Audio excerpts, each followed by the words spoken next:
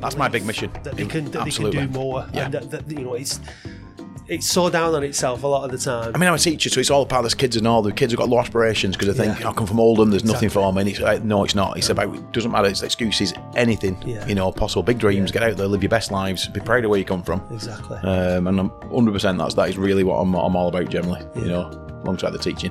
Yeah. Well, and taking on the challenges and whatever. It's not a separate thing though, is it? It's not. It's a privilege to be working with the kids, and as I say, it's just great to be, you know, but there's more than just teaching them to pass exams. It's about raising those aspirations, isn't it? And showing them what's possible out there in life. Yeah. So. You know what I'm going to do when I start this? I'm going to fade this in at the beginning, and I'm going to say that this is the podcast now. I've just started. This is me and Steve Hill chatting before the podcast starts, but we have to start it at some point. Right. Otherwise, we're just going to end up talking out. I didn't realise we were coming. Yeah, okay. No, it's already recorded. Right, now, I didn't realise. So here we are, right? So I'm sat with Steve Hill, MBE.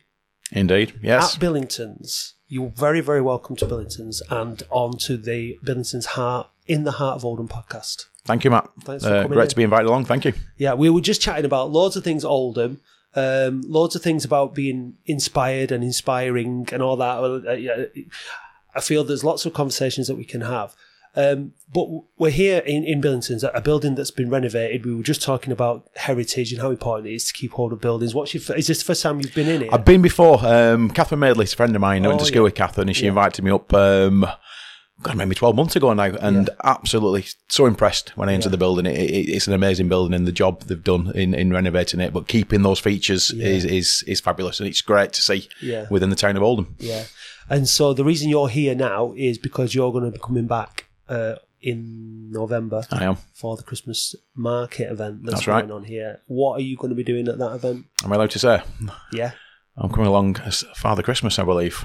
Don't tell the young ones. Don't tell the young ones. No, absolutely not. But it's something I've ended up doing a few times and thoroughly enjoy it. It's great fun. And I think I've got the ho-ho-hos down to a fine art now. Yeah, excellent. So you're, talking about getting things down to a fine art and being inspiring and all the rest of it. I mentioned then that you're an MBE. You're quite well known as an Oldhamer, I think, because of your exploits and what you've been up to. But do you want to just give us a bit of, for the people who maybe don't know much about you, just give us a bit of about your background? Yeah, so I'm Steve Hill. I'm an Oldhamer through and through, born in Oldham, live in Oldham, work in Oldham. I'm a teacher, teaching short, St George's Primary School in Shaw. I've been teaching now for 27 years, which I love. It's a massive privilege for me, a great privilege to be part of those children's lives and see them grow. But alongside that, if you like, I take on what they call bonkers challenges each year to inspire the children. 15 years ago, I realised I was possibly preaching to the kids, get out and follow your dreams. And I asked myself the question, am I actually doing that myself? And I realised I wasn't. I was telling them what to do, wasn't showing them. So I started to embark upon my own challenges. I thought it's about time to get out there, push my boundaries, see what I was capable of, see the world, have some great adventures, but use that to inspire the children back at school. With no grand plan, and I went and climbed Mount Kilimanjaro back in 2009. Very tough challenge, quite an emotional challenge when I got to the summit of Kilimanjaro. But couldn't wait to get back to school and share that with the children. And it did inspire them. And I take on these challenges, as I say, to show the children that through self-belief and hard work and determination and never giving up when things get tough, anything in life is possible. And it's really important across the board for the next generation, really, to raise aspirations. I do find a lot of children, because of where they come from, their background, they don't feel they're good enough and there's nothing out there for them. And it's about showing them there is. It's their life. Grab it with two hands and go and live your best lives, and anything is possible. You're going to have to work hard for it. So through my challenges and what I do in life alongside the teaching, I'm trying to show them this and inspire them to dream big and follow those dreams. You know, I have many mantras, but one is I can and I will, just watch me and get out there and do it. And, you know, we're all entitled to big dreams, and those dreams should be so big. They excite us so much and even frighten us. And no one in the world has the right to tell us that our dreams are too big. We've got to believe it and work hard for it. And that's what I like to think I'm doing. And certainly the children that I teach are doing. They get it on a daily basis. It's part of our everyday life, if you like, this inspiration. So I climbed Mount Kilimanjaro, shared it with the children back at school, and then they asked this, question that's gone down now in history, and it really inspires me and keeps me motivated, is, what's next, sir? Yeah. Title of the book I wrote during lockdown, and I went on then to climb Mont Blanc, Mount Elbrus, trekked through the Sahara Desert, went to the jungles of Borneo and trekked through the jungles of Borneo, and just kept taking on these challenges. One of my big dreams is to go and climb Mount Everest one day. I'd love to do that, but I felt the next best thing was to go and trek to Everest Base Camp. And again, do my research, and these challenges are all self-funded and all, have to take place in the school holidays. And as I'm researching Everest Base Camp, I came across an event called the Tenzing Killer Everest Marathon. At this point in my life, I'd never run a marathon before in my life, and I thought, right, that's going to be my first marathon. Trekking to base camp, sleeping at base camp, and then running a marathon, the highest marathon in the world. And you can imagine the doubters in life, and the knockers saying, are you really going to, I don't think you're capable of that, it's your first marathon, is that not going to be too tough? And I believed in myself. I go back to that self-belief, hard work, determination, never giving up when things get tough. Anything's possible. And I flew to Kathmandu, flew to Lukla, trekked to base camp, and ran my first marathon. It was amazing. It was magical. It was tough, don't get me wrong, but it was an amazing experience. Came back, again, shared it with the children, and that question, what's next, sir? And I thought, well, yeah, what is next? How do I surpass? How do I go better than running the Mount Everest Marathon? And did my research and came across the North Pole Marathon. I thought, right, that's going to be my second marathon, running around the North Pole, which, again, a lad from Oldham, a teacher from Oldham, going to be at the North Pole. Why not? Why not? And as I say, it's about me pushing my boundaries, having great adventures, seeing what I'm capable of. And as I said, pushing boundaries, because we all put limits on what we think we're capable of achieving, and they don't exist. They're in the mind. Keep smashing through those boundaries and keep pushing and pushing, and we're all capable of so much more than we ever realise. So yeah, next moment, if you like next school holidays, I found myself at the North Pole, running the North Pole Marathon and completing that in minus 58 degrees, I think it got down to at one point. Guards on the course, keeping polar bears at bay. And it was just fabulous. A lot of people pulled out with frostbite and hypothermia. But yeah, I managed to complete that race. With all your fingers and toes? With all my fingers. I got a little bit of frost nip, which I've still got. Fingertips a little bit numb. But other than that, all in good condition. And it was about the preparation, the mindset, the right gear, and that determination. One foot in front of the other. Left foot, right foot, repeat, and keep moving forward. Are you doing these things? Are these like the kind of things that you wanted to do? Because you said before about leading by example and doing things that you'd wanted to. Did you want to do this kind of stuff, or has the putting yourself in that position where you said you're going to do it, does that push you to do tougher things all the time, or did you always have this kind of desire to push yourself to these kind of limits? Certainly all that is desire, yeah. I mean, I played rugby at Waterhead Rugby Club for many, many years as a youngster until I was early 30s, and teaching can be all-encompassing, but it was a case of, I finished rugby now, there's a bit of a void in my life, I want to fill that now with adventures. As a kid, I used to be in the Cubs and the Army Cadets and used to love the outdoors and love, adventures. Yeah, absolutely. As children, camping in the back garden as kids and all that type of thing. And about, rediscovering that side of my life, the adventurous side. But that realisation as a teacher that I was preaching about following your dreams, but I wasn't actually doing it myself. And adventure and seeing the world and pushing my boundaries was the obvious way of doing that. But I'm doing it, as I say, for myself, but also to inspire others. It is a case of trying to push it a little bit further every year. So the following year after the North Pole Marathon, it was, I don't know, a bit of a thing with the kids saying, you've done a few, some of the toughest marathons. I'd run desert marathons and so forth in Petra. So I thought, all right, let's up the game a little bit. Let's see what I am, capable of. And then came across an event called the Amazon Jungle Ultra Marathon, which was 6 marathons in 5 days, self-supported. So you're carrying all your food, all your water, anti-venom pump if you get bit by any snakes. I'm carrying a hammock. I'm sleeping in a hammock at night. I mean, as tough and as brutal and extreme as it gets. And gosh, I smiled when I saw it and I thought, right, this is my next challenge. And there were a lot of people who said, come on, you're going to go in the Amazon jungle. You're going to run 6 marathons and you'll be self-supported. I'm thinking about humidity here. Everything. It must have just been incredibly hot and humid. Hot, humid. I mean, we had the race director said before the race, be careful out there, guys. Jungles are designed to kill. And they are, they're not the most, they're very uncomfortable. But I was just excited about it. And I stood on the start line in my school holidays. Steve Hill, primary school teacher from Shaw in Oldham, with some of the best ultramarathon runners in the world. Absolute elite athletes. And I thought, well, why not? Why not? Why should I? I've worked hard here. I'm not racing any of you guys. I'm pushing myself. I'm in an extreme environment and I'm going to have the best adventure ever and I'm going to run my own race. And one of the I think he came third in the marathon Desarbes. He was doing it. So again, one of the best in the world. You know what? He couldn't put a hammock up. So I'm there helping the third best runner in the world put a hammock up because he couldn't do that. And we all bring our own skills, if you like, and experiences to the table. So he's an extreme runner. I'm a primary school teacher, but I could help him with his hammock. And off sharing an experience, aren't you? There, I guess that is very, very unique. I mean, there's not many people that are going to do that in the grand scheme of things, is there? So regardless of whether you come first or last, it's not really about that. It's about that experience, I guess. Yeah, it's never about coming first or last. Maybe the kids think Sir should come first all the time. Sir's like a Superman. And often that lesson I'm giving to them, no, I came last. Yeah. But you know what? I didn't give up. It was tough. It pushed me to my limit, or the limits that, that are in the head. And I completed it. And yeah, it was tough. I was swimming through rivers in the middle of the night where there's anacondas and, caiman in there and piranha fish and all the things that we grew up on thinking, all these horrible things. And I'm just getting on with it because the mindset is, get to that finish line. I'm in challenge mode. I split my trainers on that race, and that was probably one of my lowest points. A big rip down the side of my trainers at the end of stage one. And I just thought, well, how can I continue? I've got, 5 more marathons to run. There's no way with this rip trainer. And I was on the verge of quitting, if you like, and I gave my head a wobble. I thought, well, what were the kids at school saying? It's get on with it, sir. Don't be making excuses. I got some gaffer tape out, borrowed some gaffer tape and zip ties and carried on. And as a result, my feet were twice the size they should have been at the end. I lost 6 toenails, but I finished it. And I use that trainer whenever I do talks in schools. I use that trainer as an example of life. And I said, the trainer's a bit like life. Yeah. We work hard, we prepare for every eventuality, but there's always going to be setbacks, unexpected setbacks in life.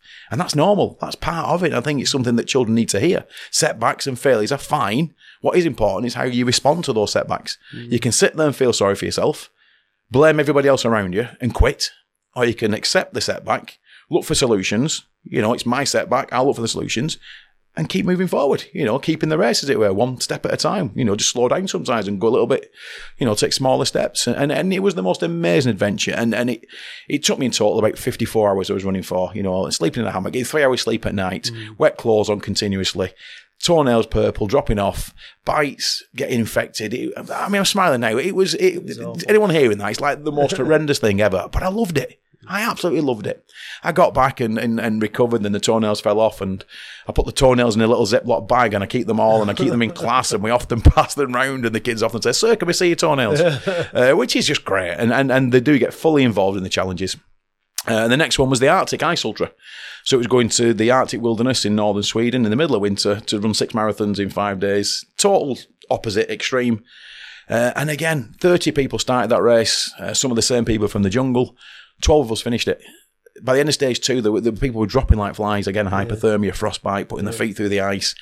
Really brutal. We were starting in the morning at minus 38. It was dropping to minus 40, minus 50 degrees. But I was running under the Northern Lights. I was seeing spectacular things. It was a privilege to be out there. It was just an amazing experience. And again, completed that. And as I say again, the kids are all fully involved. So when I always start in September and say, right, they always ask me, what's this year's challenge, sir? What's our challenge this year? So it's straight away our challenge. They buy into it. They're part of it.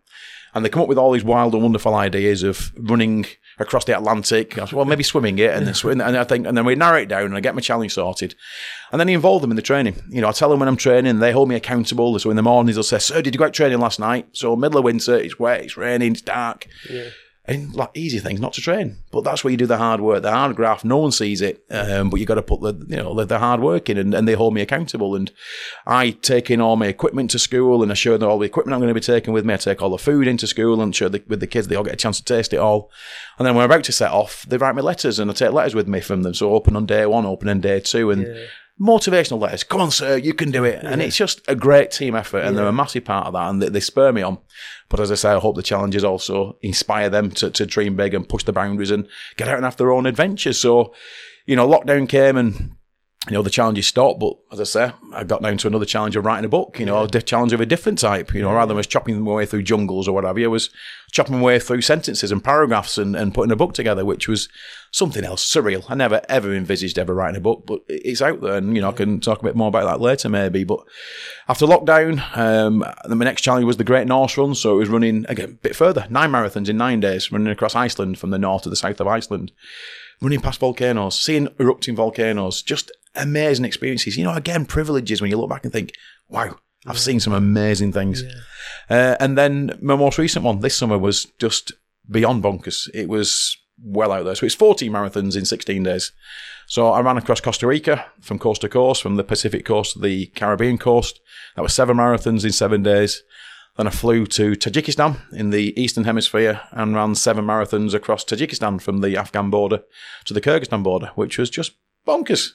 And even now I'm thinking, did I really do that? And it was just brutal, relentless, but amazing again. Honestly, knowing what we're capable of, so much more than we realise. Getting up in the morning, having ran 10 marathons, marathon 11, marathon 12, marathon 14. And I know I could have gone further if the time had been there. So it's been an amazing journey so far. There's no plan on stopping. As I say, I'm planning next year's challenge, whatever that may be. I've not got it as yet, but there'll be something out there waiting for me, wherever that may take me in the world. And it's taken me, as I say, so far to some amazing remote places that I never, as a child growing up in Oldham, envisaged seeing. But I'm doing it. I'm living my best life, living a really exciting, adventurous life, learning lots about myself. I'm doing these challenges. But as I said, being the teacher, being involved in these children's lives, using all of these adventures to open the world up to those, to open it up in a reality, to involve them in everything, and to plant that seed of adventure and to show them that world, that life is waiting for them as well. It's their life. Live your best lives. It doesn't matter about your background. It doesn't matter about academic ability. It doesn't matter about how many tests you can pass. It's about that mindset and that self-belief and that work hard ethic and getting out there, dreaming big and following those dreams and living an amazing life. And I hope that my children that I've taught, I've got that mindset and they're going to go out there and push those boundaries and live great lives. Well, I've got a question on that. I've been thinking about that because you said you started this about 15 years ago. 2009 was the first challenge. So that means that, kids that you were teaching that would have, are you secondary school teaching? Primary school.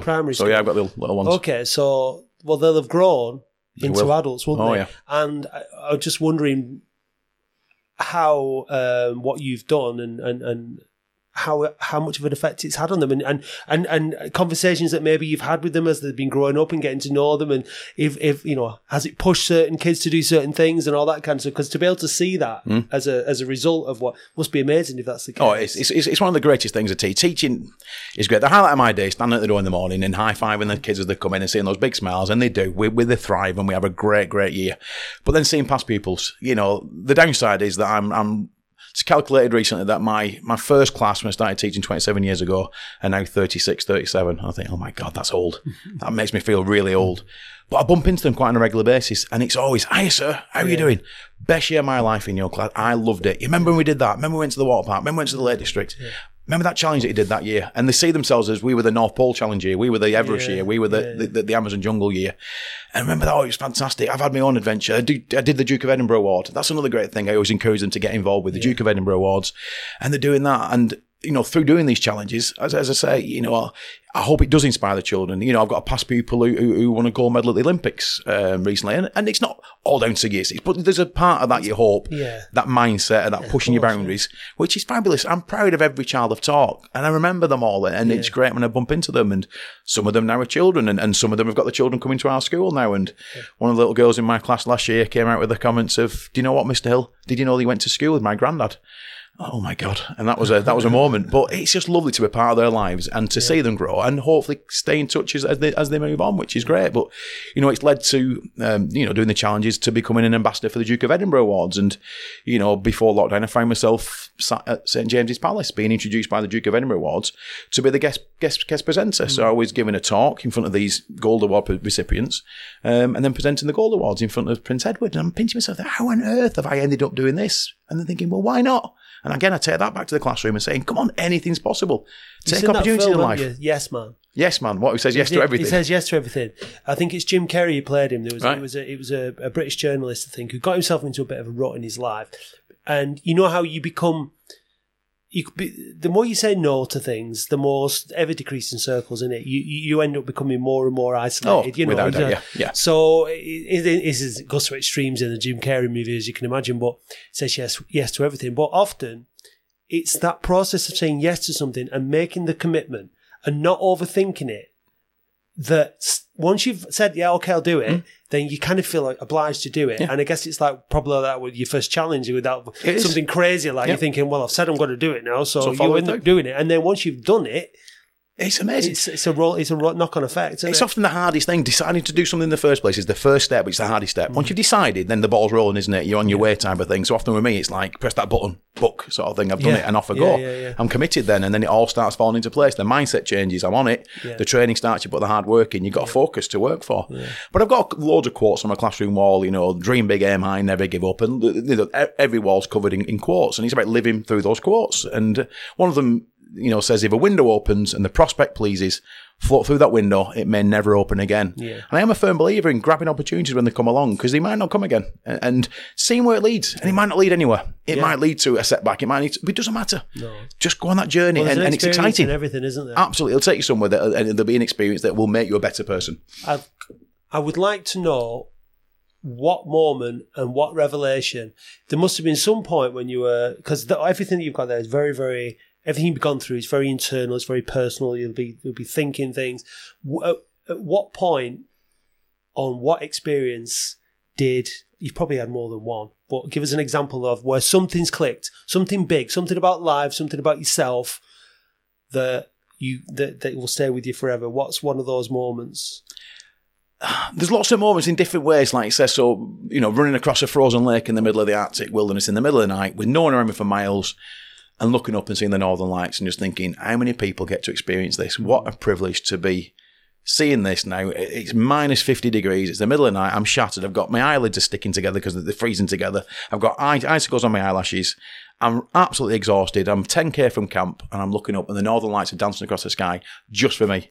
What a privilege. And that was just a realisation of, when you push your boundaries, when you come out and have those adventures, you see and experience amazing things. Do you not feel like incredibly vulnerable and incredibly small and cold? And, there must, for all of those like amazing experiences, you must have those kind of feelings as well, where you think, wow, like, look at where I am now. Like this, you feel really vulnerable here. And I often tell the other runners sometimes, I said, don't be looking at your watch all the time and racing. Just stop and appreciate where you are. So there was a time I was running with someone in the Amazon jungle, and we got to a river crossing. There were sort of rocks on the river, and I just said, let's just stop. And we sat on rocks in the middle of this river and just said, we're in the Amazon jungle. Yeah. We sat in the middle of the Amazon jungle. Let's just stop in a minute and take that in, because you get in life we do, don't we? We're busy, and we forget to enjoy the journey in many ways. And I'm a firm believer in marathon and all these challenges, it's getting to the start line is really important, whatever it may be in life, the start line. So that's making the decision to start in the first place is getting to the start line for me.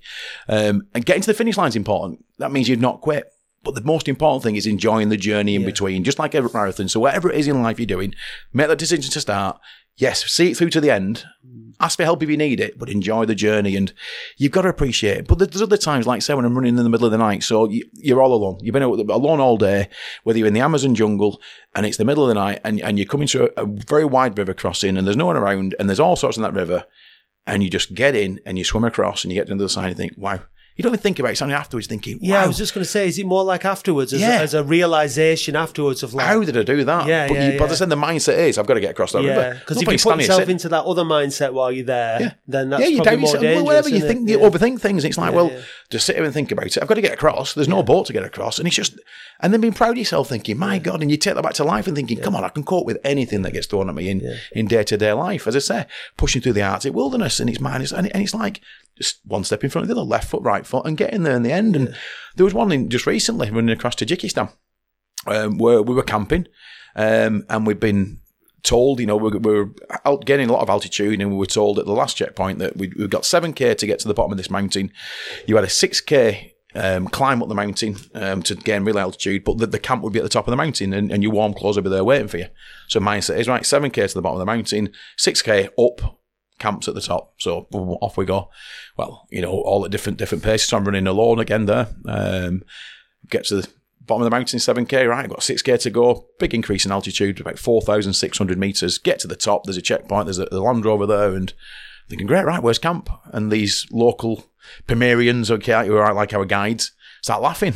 And they don't speak any English. And they're like, oh, you've got another 8k to go yet. I know, you what? And it's cold, it's starting to rain, it's getting dark. But you've just got to deal with it. So getting on with it, start running, it starts raining, it's getting dark, it's pitch dark, put my head torch on, pushing on, get to this river crossing sort of a riverbed, and cross this riverbed, and then the path just disappears. I thought, where's the path gone? Pitch black, middle of nowhere. I'm thinking, right, I'm lost. And that's probably the first time I've ever felt lost on a challenge, and I genuinely felt lost. Do I go left? Do I go right? Do I just keep going forward? Have I missed the camp? And I kept pushing forward. My head torch started flickering a little bit. I thought, oh my God, if this battery goes, I am totally done for, because I'm in the middle of the mountains, in the middle of Tajikistan, camped somewhere, but I've another 8k, so, and kept pushing forward. And I generally considered, I thought, right, I might just stop now, curl up in a ball behind a rock, and just try and get some sleep and wait till it gets light again, and then I'll move on kept on moving, doubting myself, thinking, have I missed camp? Do we need to go back? Thank God I didn't go back and kept moving forward. And eventually, maybe an hour later, just saw some very dim lights in the distance and I reached camp. And it was like, those little moments, aren't they? But you've got to just trust yourself. And there's been many others. I'm sure there's been many, many others. And times where you're just exhausted. Yeah. You're totally exhausted. And the easy option would just be to stop. Yeah. There were times in the Arctic, stop and just curl up and have a little sleep. But you think, well, I'm dead. It's minus 40 degrees. Yeah. It's just that mindset of pushing on and realising that just taking small little steps will get you to that destination in the end, isn't it? And that strong mindset. So I've done that and I'm looking at it thinking, yeah, gosh, should be a little bit proud of yourself. We don't blow our own trumpet. We don't pat ourselves on the back enough, but thinking, well done. You've done all right there. You've pushed through. It's smaller steps. It's the small, because I was thinking this while you were saying about stopping in the Arctic and, it's these kind of things that you're describing are, phenomenal achievements. But they're not the kind of thing that most of us do day by day. But we all have our own little struggles and our own little battles. And sometimes we don't need to stop in the middle of the Amazon jungle. Sometimes you just need to stop and make sure you watch the sun go down, don't you? Yep. Sometimes you just need to be aware, like watching a bird or little tiny things that ground you in just the beauty of things. Being in the moment, isn't it? Being in the moment, absolutely. That's what it's all about. And we're not, and I think we all are guilty of that, aren't we? We're rushing to the next thing, whatever that may be, but it's the weekend or that. And it is just sometimes, it's stop and smell the roses, people say, isn't it? Enjoying the journey. Being grateful for getting out of bed in the morning sometimes, isn't it? And enjoying the day and not, morning or it's Monday morning. Yeah. And we're all guilty of it. We've all been through tough things. We've all been through Monday mornings before. We've all got experiences that have been tough that we've got through. Sometimes when we're struggling, we need to try and remember those things and use them, isn't it, to get you through others. And I'm not suggesting for 1 minute that all these children and anyone who listens to me give a talk, they should be running, marathons through the jungles and running 14 marathons. It's about whatever it is for them, whatever their big dream is, whatever the challenge is, whatever it is about coming out of the comfort zone. Yeah. Do it. It's possible. And my way of showing that and demonstrating that is doing the challenges, and it seems to work. And as I say, I've been asked to do talks in schools and award evenings, and I love it. It's never something that takes me out of my comfort zone. That was never something planned. There was lots of things, but I think making that decision in 2009 to take on Mount Kilimanjaro has led me to live the most exciting life. It was certainly a change of direction. It's something I'm so glad and so grateful that I took on. And like you say, making that decision to come out of my comfort zone has led to some amazing things. Is a killer. And really, if you look at it like the way that our lives are set up and the way that in Western, like sort of capitalist societies, it's the pursuit of comfort. Life is the pursuit of sort of like building this nest and staying within this comfort zone and getting into routines and it's just it kills all your creativity, it kills all your dreams, your kills everything, and you've got to be really careful, haven't you? And it does take sometimes extreme things from a personal level, or just to be sort of encouraged by somebody else's sort of motivation to knock you out of it. Because there's no final destination. You think, what are we striving for? Are we striving to have the big house or the two car or whatever? But once you've got that, we're not fighting to survive every day like we would have done in the past, are we? So, and other people in other parts of the world are. So we're great. We're fortunate in that respect. But if we're not pushing ourselves, or we're not testing ourselves, but there comes, I mean, I've not done that kind of thing that you're talking about, those kind of extreme physical challenges, but certainly over the last few years and since lockdown, my mindset has shifted to a point where I feel much more confident in myself to achieve things and to do things and to put myself, I guess a lot of it's down to self-worth. Like, you're sort of saying, well, I'm not the fastest, I'm not the strongest, but I'm worth being here, I'm worth competing in this experience. And it's just about that. And I think for me, my big learning over the few years is a confidence in myself and a value of myself, where I put myself in, and I feel worthy wherever I am. And you so deserve to be there. But that's not something that's taken a long time in my life as an adult to mature into that kind of frame of mind, and I've had to change a lot of habits and do things a lot differently. So it's not that you're expecting 10-year-old, 11-year-old kids to, at some point in their life, though, and good lessons stay with you, don't they? I think when you're grounded, like when you've got a good football teacher or a good teacher, good parent, you might go off the rails a bit at some point in your life, but those lessons, they're all there, aren't they? They do, and when you need them, they come back, don't they? And that's what I'm trying to do with these young children. As I say, if I can have these conversations with them and tell them that, as I say, I'll often go into a school and do an assembly in PPA time and start the assembly. Put your hands up who's got big dreams here. and they look uneasy and they're shifty and they look at the floor, the floor, and then they look at their friends and not many hands go up. And he's like, whoa. And then he said that everyone's entitled to big dreams. Our dreams should be so big, so exciting. And nobody in the world. You can imagine being in another place though, can't you? Somewhere like in America or somewhere, in a slightly more privileged area or something, you know what I mean? Yeah. It's that reluctance to... But again, I'm saying, because it's like, well, I come from a poor background. Yeah. I'm not very academic. And then that self-worth, like we talk about, that aspirations of, well, I'm not good enough to do that because I come from Oldham. And they feel embarrassed to say, actually, I do have this big dream. And it's about having that conversation. Yeah. You can have big dreams, and it doesn't matter about your background. It doesn't matter. It's your life. You've got to live your best life, haven't you? And you've got to make it your best life, but you've got to believe in yourself. You've got to work hard. Yeah. It's not going to be handed to you on a plate. And that work ethic's got to be there, hasn't it? And you've got to deal with the setbacks. Get the gaffer tape and zip ties out when things go wrong, isn't it? It's going to go wrong. Accept it. Because resilience is a big thing to develop with young people as well, isn't it? That the first sign of a problem, give up. No. First sign of a problem, have a rest, ask for a bit of help, but keep moving forward, isn't it? That's the biggest lesson, isn't it? Absolutely. That's where you get more out of your failures in a way. That's where you learn the most. It is. And like you say, the challenges that I take on can be related to life in every sense of the way. Yeah. And kids love adventure as well. They love jungles. And, when youngsters, 7, 8-year-olds are coming up to me and said, Mr. Hill, when I'm a bit older, can I come and climb Mount Everest with you? Yeah. That's me. That's a jackpot. Yeah. You've got these young children who have got these big dreams already. They want to come and climb Everest with sir. What a privilege. Absolutely, 100%. I've been in other schools where I don't know the children. They're coming up and saying, excuse me, Mr. Hill, I've done an assembly for them, a talk. When we're a bit older, can we come on one of your adventures with you? Of course you can, girls. Where would you like to go? The Amazon jungle. Absolutely. You're okay sleeping in a hammock? You're okay? Yeah. And the sparkle in their eyes and the excitement in their eyes and the jumping up and down with excitement. You want to bottle it. You want all kids in all schools to be excited about the futures. And it's not what we're seeing all the time. No. They need inspiring. They need to get really, really excited about the future and believing in themselves and that they've got a direction that might not be a straight line. It's going to be going all different directions, but enjoying the journey, because it's not the destination ultimately, is it? It's the journey. It's the everyday journey, like we said earlier, and enjoying it, being in the moment and enjoying and we're all guilty of not being in the moments, aren't we? But being in that moment and enjoying the journey and living your best lives. And like I said, being confident in yourself and loving yourself and not comparing yourself to other people. That's another big thing that we all... I mean, even more so now with social media and all that kind of stuff, because it's all about I'd have hated it as a child to be, the social media malarkey. Yeah. But, I'm stood on the start line of these ultra marathons with some of the best runners in the world. And I don't feel as though I don't belong there, but I'm not racing. I'm not comparing myself to them. Off you go, you guys. Those guys respect you for being there, don't they? I was the last in the Amazon jungle, and we finished at a little village called Pilkapata. It was say 9:30 at night. I've been out since, whatever, how many hours? 17, 18 hours running.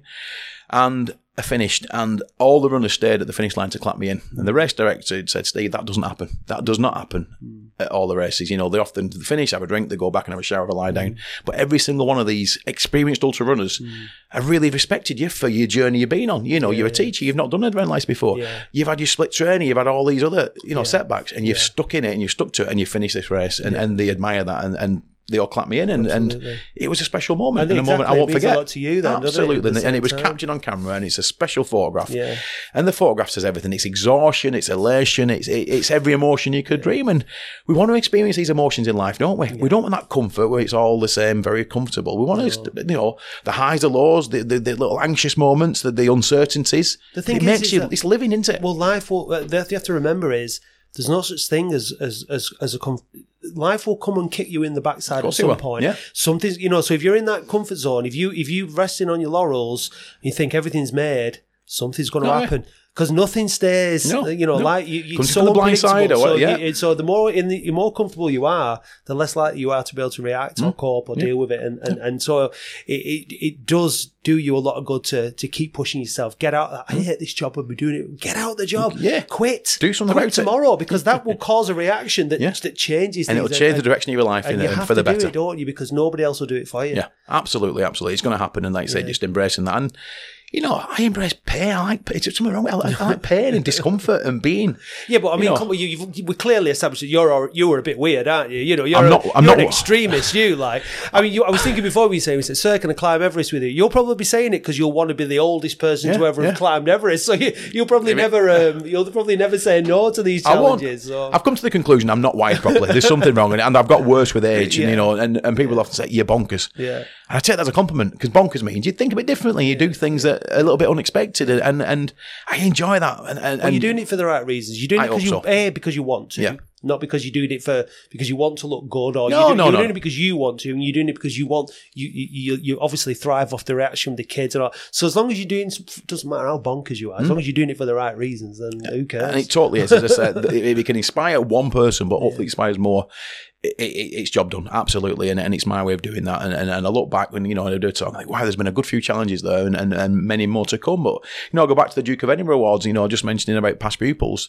So I've done it a few times now, and on one occasion I would end up presenting at St James's Palace the Gold Awards to some past pupils, and I'm thinking, this is pretty special. I taught these young people in year 6, they've gone on to secondary school, they've gone on to Duke of Edinburgh Award, they're now at university, and here we are. Who'd have thought it? All these years down the line, I'm shaking the hand at St James's Palace and giving them the Duke of Edinburgh Award. That was pretty special for with past pupils, and it's opportunities that come, and just grab them and take them and see where they lead you. It's nice because your journey and their journeys have kind of intersected at that point. And it was lovely, and I put that into my talk, and it was like, and I've got some past people, and it was, it got a nice reaction from people, and it's great, and it's about using what you've done in life and to inspire others. So, I've been asked to become an ambassador for the Scouts recently as well, which is great, because I think it's another great movement, and if I can use my challenges and use, my experiences and the life that I've led so far to inspire and to add to that, absolutely brilliant. Let's do it. And as I said, the more the merrier, and I love to go on and give talks to 5 and 6 year olds and secondary school and universities and Duke of Edinburgh Awards. It's fabulous. But first and foremost, day to day, I'm the teacher. So I'm teaching today. I'll be in class tomorrow all day. So 5 days a week, I'm Mr. Hill, sir, the teacher. And as I say, one of my greatest highlights of the day is standing at the door in the morning at 10 to 9 and just seeing the children come round the corner with a big smile on their face and happy to be coming into school and giving them a high five and listening to the news that they've got and what they've been up to.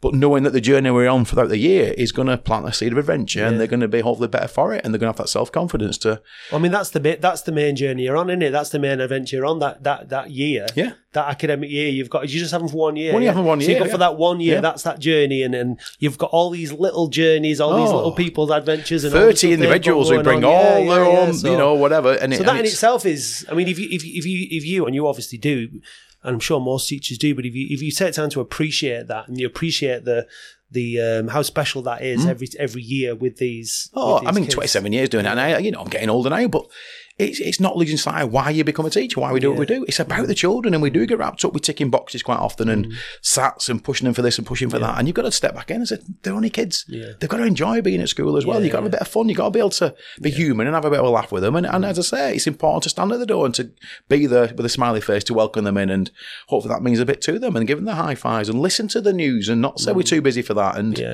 give them lots of different experiences, as I say. And for me, every year. And for some kids, you might be the only person that does that for them. Because you don't know what's, I mean, not every kid has a great home life, and the teacher, can really make the difference, can't you, at home? So you have to treat them all. Absolutely. You can be that stable person in their life, can't you? And absolutely. And yes, you're there to tell them when they've stepped out of line, and to encourage them and all the things. And it is, I say again, the greatest privilege in the world. And I've loved it and done it for a long, long time.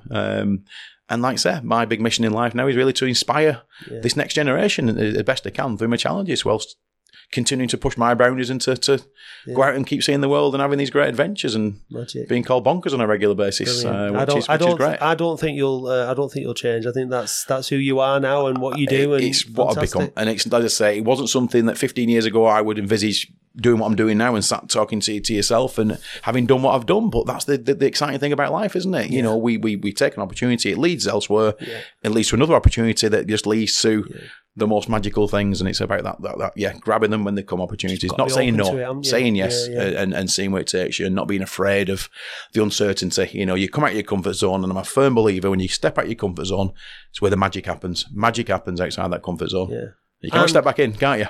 And magic will happen, I'm sure, when you're being Father Christmas. Ho, ho, ho, absolutely. What date are you going to be here? Is it the 26th? I'm not sure the exact date. It's a Sunday. I'm coming down. Sunday the 26th of November. So coming down then. So it should be nice. It should be nice. It'll be great. We're going to get it really nice and Christmassy in here. It's going to be lovely. And so I'm hoping plenty of people will pop in, because I think this is quite a unique venue for Oldham Town. It's a magical venue. It is. It's special. I hope that's going to be a really nice weekend, and I hope you have a good time. Great time. Absolutely. Yes. Yeah. And thanks for getting involved in it. Thanks for getting involved in this podcast.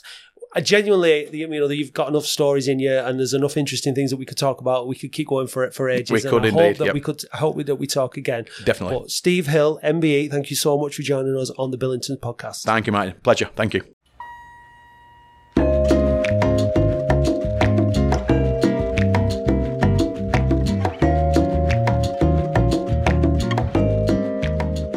Billingtons in the heart of Oldham is produced for Billingtons by QPod.